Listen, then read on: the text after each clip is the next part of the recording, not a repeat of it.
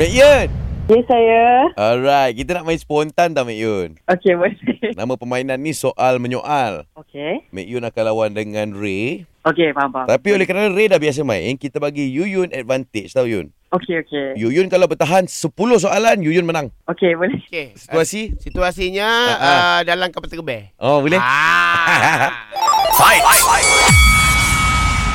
Flight pukul berapa? Kenapa nak tahu?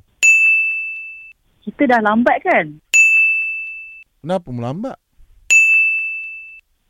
Flight ni di Kelantan kau? Pandai dia. Muat Kelantan kau apa? Awak makan dah kau sebelum naik flight? Pandai.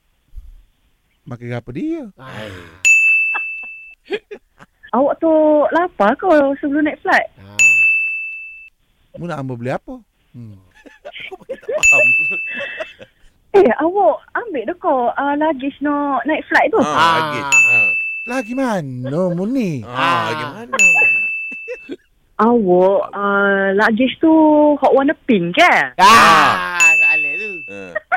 Mu punya ke? Hamba punya? Ambo, Kelantan betul ni. Ambo.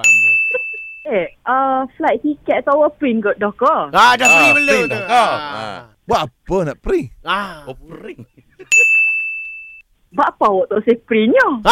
Dia tanya balik apa tak free. Nak bagi siapa? Siapa? Awak tak say kita anda kau sebelum naik kapal terbang ni. Tino ke? Salah kau kawan minta tali pinggan lebih. Tinggal lebih.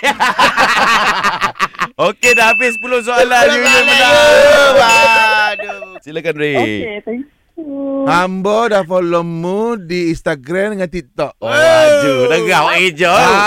You Bagus. you win. Kita follow back. Follow back. Follow back. Very. Wow.